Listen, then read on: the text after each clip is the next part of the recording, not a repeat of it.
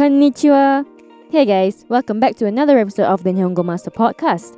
It's Azra, your host, and this week's Study Saturday is going back to the basics of conjugation, conjugating the types of verbs.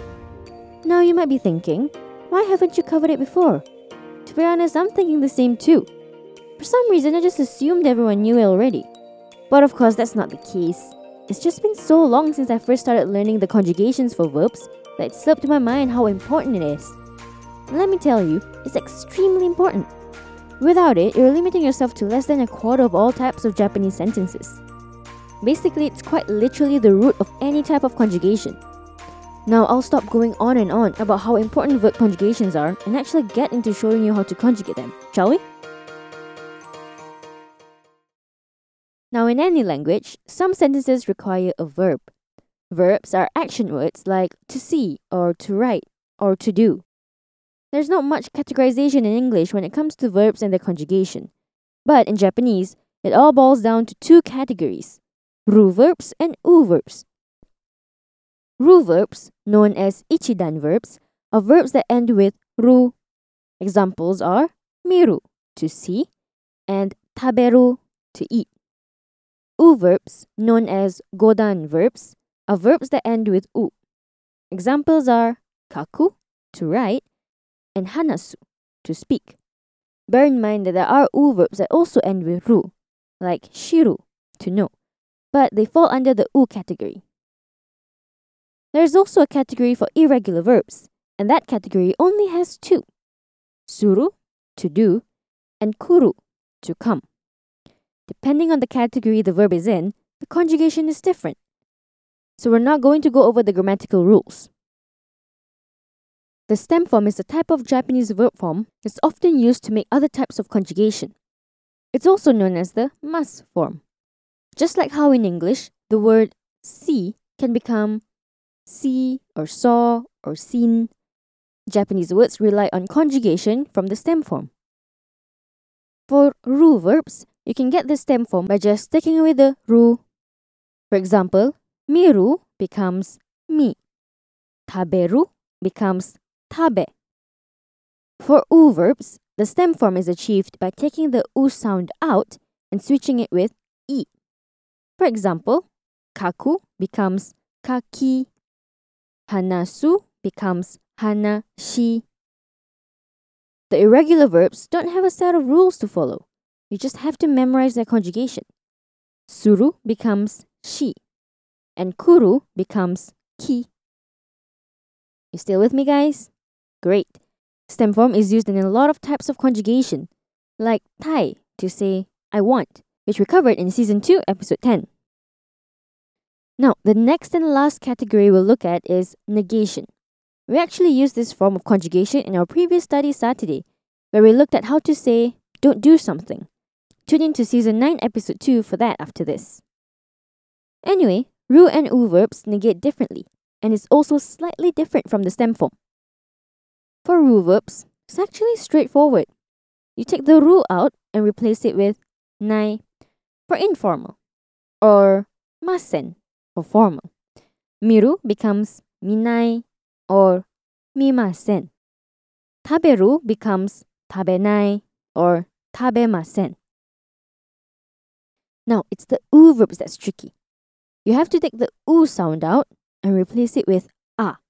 Then add nai. Kaku becomes kakanai. Hanasu becomes hanasanai. That's for the informal. For the formal, you actually use the stem form and then add masen. So you change the u sound to i, then add masen. Kaku becomes kakimasen. Hanasu becomes hanashimasen. Okay, so for the irregular verbs, suru becomes shinai or shimasen. Kuru becomes konai or kimasen. Oh, and there's one exception to the negation, and that's the u verb aru. Its negation becomes nai for informal, whereas it follows the same format for formal. Arimasen. Phew, that's a toughie. It's okay if it's confusing at first. Just re-listen to the parts you're not clear of and only move forward when you're confident. But for now, let's recap, shall we? Japanese verbs are categorized into two categories, ru verbs and u verbs. Depending on which category they are in, it affects the conjugation. There are two irregular verbs that don't follow any formats, suru and kuru. Okay, here comes the fun part. Some role-playing scenarios. We often have two example situations that use the new conjugation and grammar we just learned to get ourselves accustomed to it. The more you hear it being used and use it yourself, the better you get at it. So our first role-playing scenario will be a simple yet fun conversation between two friends, Akari and Miyu, about their plans for the New Year's. Miyu, お正月は何するの？出身に帰らないので、渋谷で行こうかもしれない。そっか、楽しそう。私は長野に行く。家族と一緒に旅行するのは初めてだよ。うわ、いいんじゃん。彼氏は？彼も行くの？行かない。彼はね、お正月には働かなきゃ。え、本当？するいだ。なんでかな。とにかく、みゆの旅行のために全てを持っているの？あ、そうだ。聞きたいことがある。借りるジャケットあるか？あと、手袋？あ、長野天気のために？ないかも。ごめん。大丈夫？買うよ。明日買い物しない？ Now, let's have a listen at the English translation. Miyu, what are you doing on New Year's? I'm not going back to my hometown. Maybe I'm going to Shibuya. Really? Sounds fun. I'm going to Nagano. It's the first time I'm going on a trip with my family. Wow, that's great. How about your boyfriend? Is he going too? He's not going. He has to work on New Year's. Eh? Really? That's unfair. I wonder why. Anyway, do you have everything for your trip? Ah, that's right. There's something I want to ask you. Do you have a jacket I can borrow? Ah, and also gloves? For Nagano weather? I don't think so. Sorry. It's okay. I'll buy. Let's go shopping tomorrow? Okay, let's have another role-playing scenario. This time, we won't have the English translation, but instead a short quiz. So listen properly, guys. This next one is between classmates Tanaka and Sara, talking about their morning routine. わあ、お腹がついた。ねえ、サラちゃん、何か食べるものあるの？ない。ごめんなさい。なんで今お腹がついたの？朝ごはんをいつも食べないか？僕の両親の両方とも働いているからいつも急いでいる。だから朝に食事のする時間がない。そうか。残念だね、田中くん。朝ごはんは大事な食事と思うよ。サラちゃんは朝ごはんは毎日食べるか？毎日食べないけど、学校に行くときだけ食べる。お弁当を持ってくる。わあ、すごいだ。僕は昼食にいつもマックを食べる。でも健康になりたいので運動するのが好きだ。サラちゃんは運動するの？運動しない。でも時々プールに行く。Now we have 3 quiz questions for you to challenge yourself with. First question. Why doesn't Tanaka eat in the morning? Second question. How about Sarah? Does she eat in the morning? Third question. What does Tanaka do that Sarah doesn't?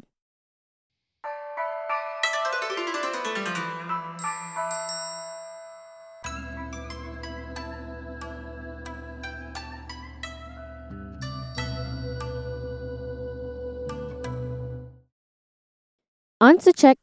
The first question's answer is, he doesn't eat in the morning because there's no time. Both his parents are working and are always rushing. The second question's answer is, she eats in the morning only when she goes to school.